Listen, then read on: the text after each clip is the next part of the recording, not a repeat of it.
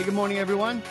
Happy Father's Day. My name is Eric. I'm one of the pastors here. I'm a father to two, Emily, who turned 16 about 3 weeks ago, and Levi, who's 11, and they're great. And I'm anticipating getting to celebrate Father's Day. For me, in my house, that at least this year, it's going to be all about letting me watch the World Cup, hopefully in peace. I am pretty much, I think it was said this morning, if you want to know anything about the World Cup at this point, I'm probably the guy to ask. At least I've caught most of the matches at this point. Anyway, happy Father's Day. I'm glad to be here with you today. I want to just kind of give a couple words about my father and maybe tell you guys a little bit more about who I am in relation to my father. I actually want to start with his father. My dad's dad, my paternal grandfather, his name's James. His name was James Franklin Case, James F. Case. And he came from Greenville, South Carolina to Western Pennsylvania at the height of the Great Depression. Moved up north for work, as a lot of people did during that time, and arrived in this tiny little town in Western Pennsylvania called Franklin, and arrived with like $6 to his name, and promptly spent half of it on a bottle of whiskey to celebrate the arrival in Pennsylvania. Ended up working for the WPA for years during the Great Depression, and then went to work at a steel mill, because Western Pennsylvania is steel country, part of the Rust Belt, and worked for the steel mill for 30 years, retired from there.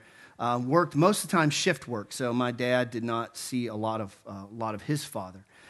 My dad was the oldest of 4 boys, so his name is Clyde Ellsworth Case, and incidentally, he demanded that we not name any of our children after him. He was like, you may not inflict any of your children with my names in the 21st century. So he was the oldest of 4 boys and grew up in Pennsylvania and was a Marine. Once a Marine, right? Always a Marine. So went into the Marine Corps and then came back, and I should have mentioned my grandfather had an 8th grade education. That's as far as he got, and still would kick my butt in Scrabble all the time. That was like the family game, and every time he would win, he would just look at me and shake his head and go, "That's an 8th grade education, boy." And I was just like so humiliated. My father went to what would probably be the equivalent of an associate's degree. So came back from the Marine Corps, went to what they call business school at the time, and also went to work for the steel mill. And he did 26 years with the steel mill. Part of that in the mill, doing hard, hot labor, and then actually got out of the mill and went into sales. And then we moved to Texas. And one of the things about my dad that I can always remember him saying to me, and I think it's what a lot of dads say to kids and parents for that matter. He's like, you can do whatever you want to do, And I come from the generation where there was always this sense of you're going to go a little bit farther than your parents. So, my grandfather, 8th grade education. My father made it through high school, associate's degree, and then my dad was determined, that me and my sister were going to go a little bit farther. And so education was a really big deal in my family. And they're like, you are going to college, and we're going to put you through college. After that, you're on your own. Don't ask for help. But he was determined that we were going to go a little bit farther and do a little bit more if possible. And one of the things he always used to tell me, Eric, you can do whatever you want to do. Whatever you want to do, you can do. Now, I found out as I got older, he didn't really mean that. But for the most part, he did. And as you probably could figure out, one of the things that I wanted to do was to play these things, right? To mess around with these. So when I was 15, you guys maybe have heard me tell the story. 15, I got bitten by the rock and roll music bug bad. And I devoted years and hours of my life to playing, mastering music, soaking music in, living it. And that was the thing that when Dad said, you can do whatever you want to do, I was like, well, I'm going to do this. And that's when I kind of found out that maybe he didn't really mean that, because he was like, really? This is what you're going to do? And we obviously, had our differences about how music would play out in my life, but that's one of the gifts that my dad gave me. The idea of going a little bit farther than what he did and being able to do whatever it is I wanted to do. And obviously, even as I get to do different things at E3 now, like teach and do different leadership activities, music is still a great part of my life. And I still seek out opportunities to learn about it and to just sit at the feet of art and music. And this week I was privileged to watch a couple documentaries that I just want to share with you guys real briefly. The first was a documentary that has been recommended to me by a few different people in the community, and it's called 20 Feet from Stardom. And I actually have the trailer that I want to show you guys. Now, before I show you the trailer, I want to mention also that in case you didn't know and you're a parent, these gatherings, these Sunday morning corporate gatherings, are officially rated PG-13. Okay, if you didn't know, we have a rating system, and Pastor Mark will tell you this. And I only say this because in this trailer, there is actually a reference to the word sex.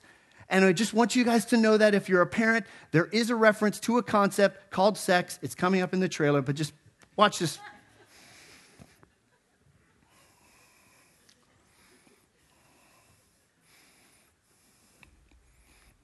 See, background remains I suppose, a somewhat unheralded position.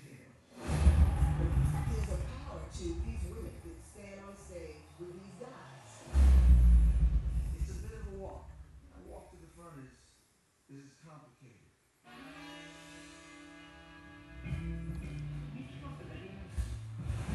could you lie to me not have a diva have her music on? I don't get that. The rock and roll people like Bruce and Elton John and Steve want to know who that girl singer was. My life has been all about trying to make a success of the gift that I have. She was like a really hot, wild artist.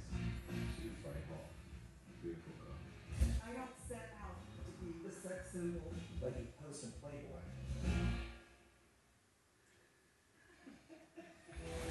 There's a pleasure to stand back and let them do what they can do. When you're back on something, it is a springboard, but it can easily become quicksand if that's not what you want to do. There's no guarantees in entertainment. I felt like if I just gave my art to what I was doing, I would automatically be a star. It got so bad, I started cleaning houses. And I just looked up and said, okay, you're supposed to be singing. There's a whole world out there who wants to hear you sing.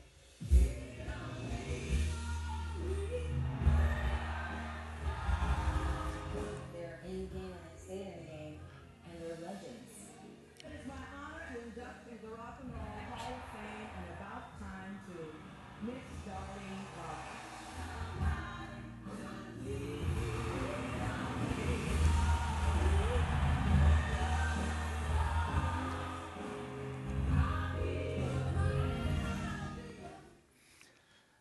It's a great documentary. Highly recommended. If you like music at all, the thing is about these women, and there's about 5 or 6 of them, they have sung on virtually every hit record from the 60s, 70s, 80s, 90s, 2000s. Like, you will be amazed at what they've done. And it's such a beautiful story of women who love music. They love the gift that they've been given. I also watched another documentary this week called Mistaken for Strangers, and I don't have a trailer for that because I couldn't. It was beyond PG-13 probably.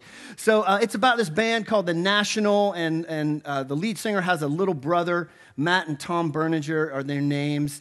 And it's essentially the story of this brother who's super successful in this really critically acclaimed rock band that is being very successful. And his little brother goes on tour with him and makes this documentary. And it's just this beautiful story of the tension between a very successful brother and a not so successful brother. And that's a picture of them. He's in the crowd singing, and that's his little brother right beside him. And really just kind of soaked that in and fed my soul musically. But this week, we're actually not talking exactly about music. We're talking about a guy named James. And so I want to get into this guy, James, and tell you his story. James is the brother of Jesus.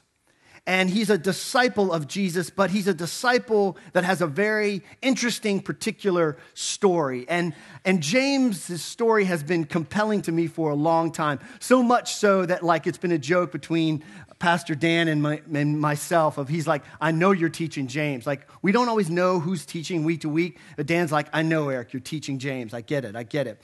So James is the brother of Jesus, and I'm going to start from the middle of his story and then kind of go out.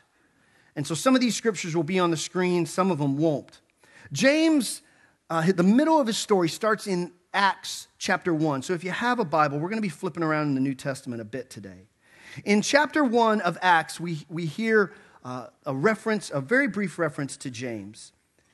Jesus has just commissioned his disciples in Jerusalem to go out to the world, to Judea, to tell everybody, to be witnesses of his story. And it says that these are the names who were present. There's a bunch of Jameses in Jesus' posse. Peter, John, James, not this James. Andrew, Philip, Thomas, Bartholomew, Matthew, James, the son of Alphaeus, not that James. Simon the Zealot, and Judas, the son of James, not that James. They all met together and were constantly united in prayer along with Mary, the mother of Jesus, several other women, and his brothers. So this is the first reference in the book of Acts to James, the brother of Jesus. He's not mentioned by name, but if you flip over a few chapters to chapter 12, you see the next sort of important reference to James. Now, Peter has just been arrested and thrown in prison. And through this miracle, he gets released from prison. And he's hanging out, and he tells a guy that's standing there, he says he motioned for them to be quiet, to quiet down, and told them how the Lord had led him out of prison. Then he says, tell James and the other brothers what happened. And then he went to another place. Now, we know that this is James, the brother of Jesus, because one of the other disciples has already been executed. And so Peter gets let out from prison, and he says, go tell James what's happened. And something kind of significant happens in between those two statements. The first statement is just told that James, the brothers of Jesus, are with the disciples. But now in chapter 12, James's stature has changed enough so that when Peter says, hey, something miraculous has happened, go tell who? James. James has gone from just hanging out to being somebody that Peter wants to know something has happened. And then if you turn a few chapters over again to chapter 15, there's this story of a council in Jerusalem. And it's a council between all the leaders of this movement of Judaism called Christianity right now, because that's what it is. It's a movement of Judaism. And there's this incredible tension arising. You've got people who grew up as Jews, and they grew up with certain laws and regulations about what you would eat and where you would go and what you would do. And these were very important to the Jewish believers. It was Torah. It was the way you responded to God's goodness. God set you free. God has released you. God has forgiven your sin. So you do what he says. You obey his laws. And you don't eat pork. And you don't mess with Gentiles. And you don't go certain places. That's the Jewish believers. But the problem is there's all these believers coming into the movement that don't have that background. They're Gentiles. And they're like, bacon is awesome. Have you ever had it? Seriously. And this matters. Like, we might roll our eyes and think it's funny. But obeying God's law was important to the Jews. And all of a sudden these people are coming in going, it's not that important. This is a big controversy. So people are speaking into this. And all of a sudden in Acts chapter 15, James stands up, the brother of Jesus, and he says this amazing speech about kind of how we can deal with the Gentiles in a way that honors both sides. And it's a beautiful, reconciling, peacekeeping statement. And so from Acts 1 to Acts 15, you see that James has gone from just hanging out with the disciples to being a person that Peter wants to know something has happened, to being a major voice in the Jerusalem council. He's a leader in the Jerusalem church very quickly. Now, this is important, I believe, because of James's backstory. And we're going to flip through some of the Gospels here and just look at where James comes from. The first thing we're going to look at is in the Gospel of Matthew. Matthew chapter 13, we get a little bit of a glimpse of the biography of Jesus. Jesus has been doing some ministry, and he comes back home to Nazareth. And the people around him are like, wow, this Jesus is amazing. He's been doing all these awesome things. And in Matthew 13, verse 55, you see the reaction of his hometown. They say, they scoffed at him. He's just the carpenter's son. And we know Mary, his mother, and his brothers, James, Joseph, Simon, Judas. All his sisters live right here among us. Where did he learn all these things? So in that short little sentence, we know a few things about Jesus and James, right? We know, first of all, that Jesus has how many brothers? 4. We also know something else about Jesus and James. They come from a pious Jewish family, because these are all pious Jewish names. And in that culture, names meant something. So these are all good Jewish boys being raised in a good Jewish home. So Jesus has 4 brothers. He also has how many sisters? We don't know, but he has at least 2, because it is plural, sisters. So Jesus comes from a family of at least 7 children.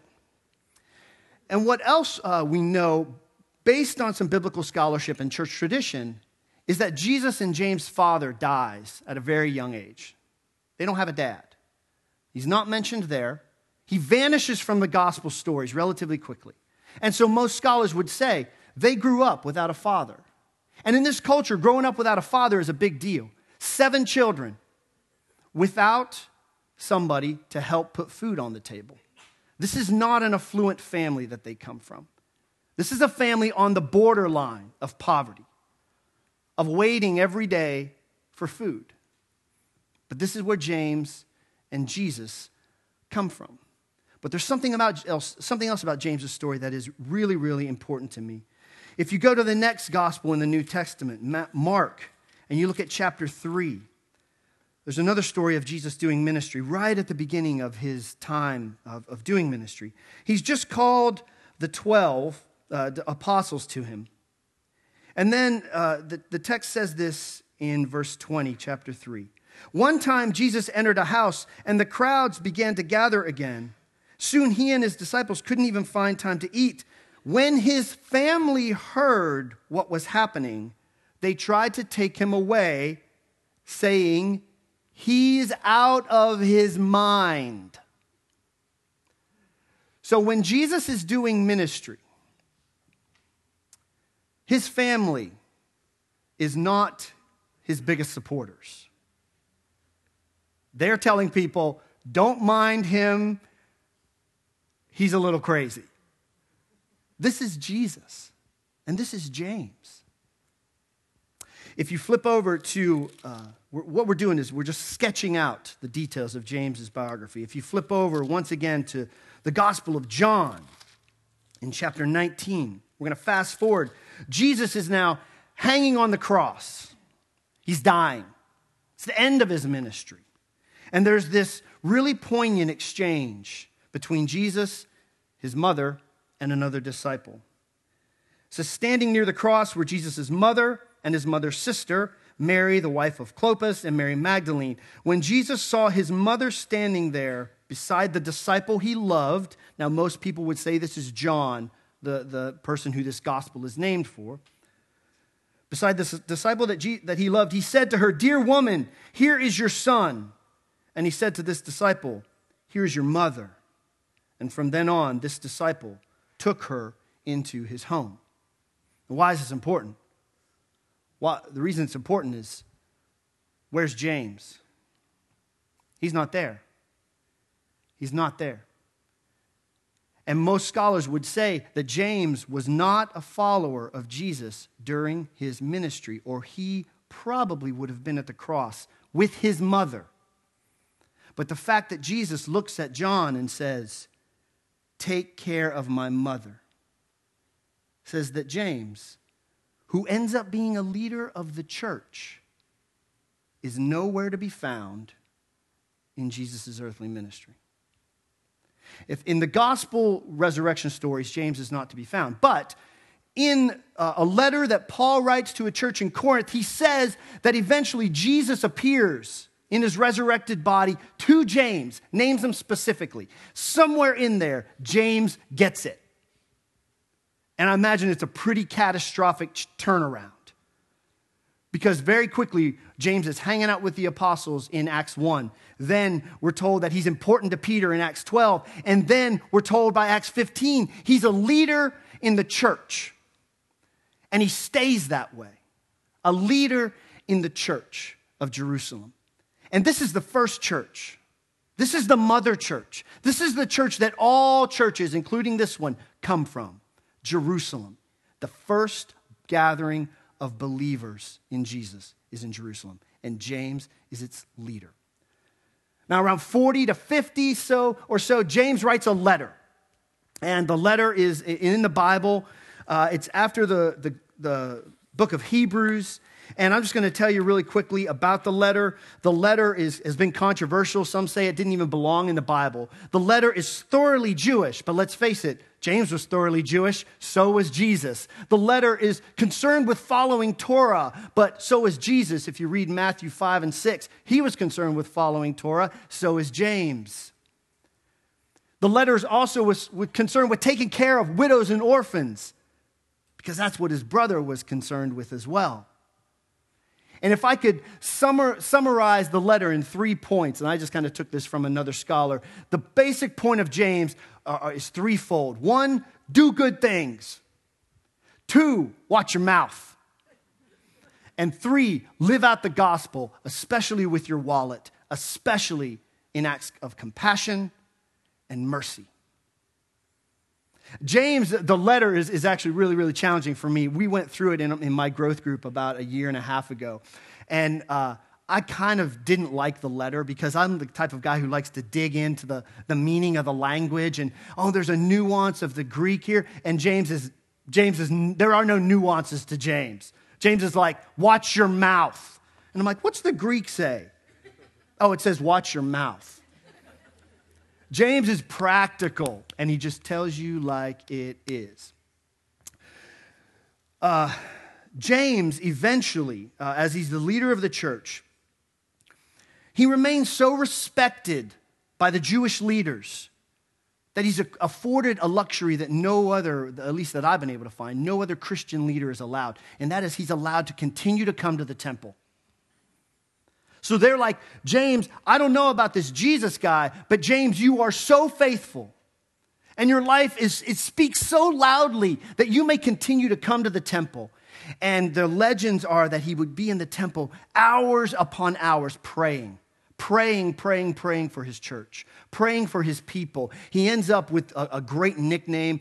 Most of these guys have multiple nicknames. He's known as James the Just. He's also known in sort of that circle of Jerusalem as the rampart of righteousness. In other words, the fortress of righteousness and faithfulness. Isn't that a cool nickname? I'd like to be known as the fortress of faithfulness. That's James. And he's so respected by the Jewish leaders that he's allowed to come to the temple. But eventually that changes because the tensions between the Christians and the Jews are rising and rising and rising. And eventually around AD 62, James is executed. He's stoned. He's murdered, whatever word you want to use. And that's James's life. James's life has always spoken very powerfully to me, and I'm going to read into his story a little bit, and you'll just have to give me a little bit of grace on this. Acts 15, when James stands up and he speaks and he makes this wonderful reconciling, peacekeeping statement, in a way, that represents the peak of James's life, at least as Scripture tells it. Because something happens after Acts 15, and that is this. He disappears from the story. In the book of Acts, after Acts 15, the book becomes increasingly about Peter and Paul and then just about Paul. And all other disciples, including the leader of the first church, James, the brother of Jesus, they fade into the background. So much so that a lot of us may not even read the book of James, but we probably read a lot of Paul's letters. If you read the Bible, you probably know Paul's letters. You might not know James's letters so much. And Acts 15 represents the apex of his ministry in his life, at least the scripture tells it. There's one other reference to James. I mean, there's a few other references in Paul's writings, but there's one more that's really important for what we're talking about here today. In Romans, at the end of Paul's letter to the church at Rome, he makes a reference that says, hey, I'm sending a collection back to the church at Jerusalem. And this is important because the church at Jerusalem, in the time that Paul leaves and goes out and does all these amazing rock star things, the church of Jerusalem begins to suffer. It suffers opposition and oppression because it's in Jerusalem, and the leaders are opposed to this movement. It also suffers an amazing famine. And the church, by the time Paul's writing to Rome, is poor and struggling. The first church, the mother church of us all, led by James, the fortress of faithfulness, the brother of Jesus, is suffering. And most of the time you think if you had those credentials, if you were the brother of Jesus and you were called the fortress of faithfulness and righteousness, wouldn't you think your church would kind of be on this tack, or I guess maybe this tack from this angle? Wouldn't you think that? But in James's story, the church goes like this.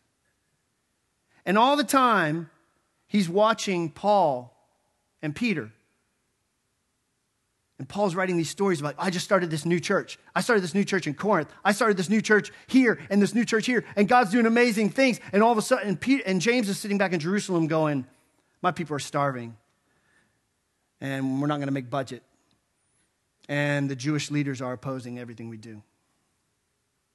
And I'm the brother of Jesus. And they call me the fortress of faithfulness. So here's what I want to do. Because the most mind-blowing thing to me is that James stayed. He didn't run out and start running around the Mediterranean like Peter and Paul. With this suffering church, James stayed put. And he saw it to the end of his race that ended with him being executed. So, there's a different rhythm to our talks a little bit. Because I just want to tell you right now what the disciple of Jesus, what James's portrait says to me. That a disciple of Jesus serves in humble faithfulness. That you stay. Even when times are tough. Even when somebody else is running around doing all the rock star things. You stay. And you serve in humble faithfulness. But here's where I want to go a little bit further. Because if you're like me, and I hope some of you are like me, this don't mix too well with this. Humble faithfulness are not two words that I would use to describe myself most of the time. And yet, I have had to live James's life, and maybe you have as well. Let me ask you this. Have you ever felt passed over? Have you ever felt left behind in obscurity? Have you ever felt like you're sitting here living this cubicle life, and by Facebook updates or just news on the street, oh my gosh, everybody's doing these amazing things, and I have to fill out my TPS reports in triplicate by 4 o'clock every day? Has anybody ever had that life? I have. And when I have those moments, humble faithfulness is not usually my go-to reaction. It's more like arrogant cynicism. Why can't that be me? I'm just as talented. I'm the brother of Jesus. Not me. James is the brother of Jesus. James is the fortress of... Why can't I be doing these things? So how do we live this out? Now, let me just circle back. I said my dad used to tell me you could do whatever you wanted to, right?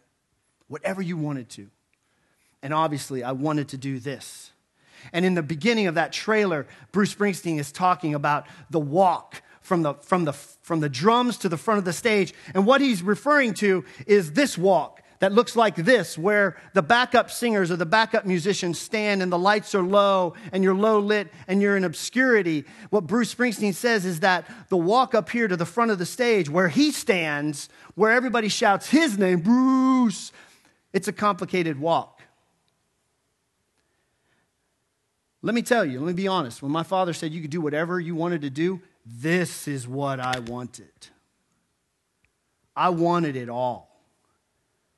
I wanted limousines. I wanted big houses. I wanted people singing my songs. I got to do some pretty cool things, but most of the time, my life's been lived back here. And this is not an easy place to be if you have any type of ego or if you're prone to arrogance or pride. But for most of us, this is more of our reality necessarily than up there. And I think if we're honest also, we would say we all kind of want some part of this life. We all want to go out and do stuff. We all want to feel like what we do matters. But how do you navigate that? How do you navigate sitting in the cube 8 hours a day when you wish you could be doing something else? How do you navigate standing at that position when you wish you were at this position? Well, in the other documentary I watched this week, Mistaken for Strangers, I said it's about these two brothers. And one brother's a rock star. And the other brother is this kind of screw-up filmmaker. And I'm not going to give too much of the film away. It's a brilliant film. You should watch it. And at the end of the movie, there's this exchange between the two. And the little brother flat out says, it's hard being his little brother because he's a rock star. And it makes me feel like nothing I do matters. And then there's this other footage of the older brother of Matt Berninger, the singer of The National. And he's speaking to his brother who's holding the camera. And I actually want to read the words to you that he says to his brother. Because I think what he says to his brothers tells us how you serve in humble faithfulness. He looks at the camera, and I'm a softie. I'm going to tell you, I started crying when he said this. He said, Tom, you focus on the wrong stuff. It's true. You're terrible at a lot of things. Big brothers, right?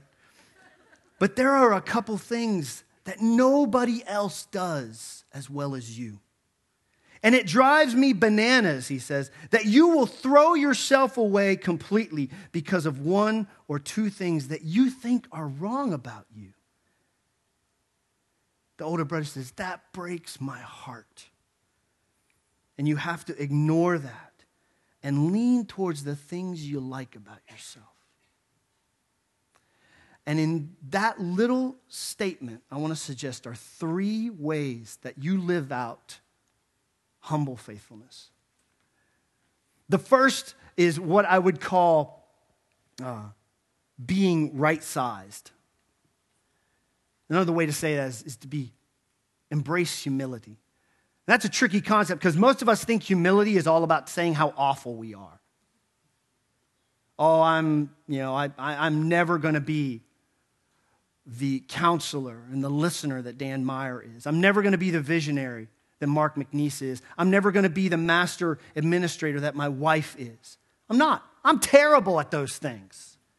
But there are a few things that I do pretty well. Humility is not about saying how awful you are. It's simply being right-sized. One of my spiritual mentors keeps saying this to me, Eric, you're a good man who makes really bad mistakes sometimes. And that's the truth of all of us. The scriptures say that God made us a little lower than the angels. Don't get me wrong, that little lower, that's a pretty significant thing. But there's beauty in all of us. We're all amazing, good people who make mistakes. We're never going to be able to be perfect. But right-sizing ourselves is a great place to start. The second thing that Matt Berninger refers to is this idea of give what you got. Yes, you're terrible at a lot of things, but here's some things that you do really well. And to serve in humble faithfulness, you need to know what these things are, and you need to give them. Give them to the community. Give them to your job. Give them to each other. And E3 wants to help you in this. And this is a shameless plug for this thing we have called Demonstrate. If you don't know what your gifts are, if you don't know what your passions are, we are here to help you with that. Here's what I heard somebody say once about spiritual gifts or giftedness in general. Nobody has them all, and nobody has none of them. How many people have taken Demonstrate in this room? It should be double that. And I think there's a sign-up sheet. If not, get on Pastor Dan's radar. We will help you find out what the things that you do that are better than anybody else. Do them. And then the last thing is as you do them, you need to know your why. Why? Because you can do these things with the entire motivation of getting from this point to this point. That can be your why. I just want to be a rock star. I just want to get from obscurity to prominence. That is not a good why. And one of the most beautiful statements that one of the ladies made in that documentary is they said, most of them, they tried to get up there. And one of them even said, I just thought that if I gave my heart to this completely, that I would get up there. But life doesn't always work that way. But what most of them woke up to the fact is that they said, you know what? When I just embraced the fact that I love to sing, and that's my gift, everything changed. And they experienced more peace, and they experienced humble faithfulness. And I'd like to suggest to you that James woke up to the fact that all he wanted to do was pastor a church, whether it was successful or failing. James knew his why. And he knew what he brought to the table. And the why is simply this, that God sees what we do and it matters.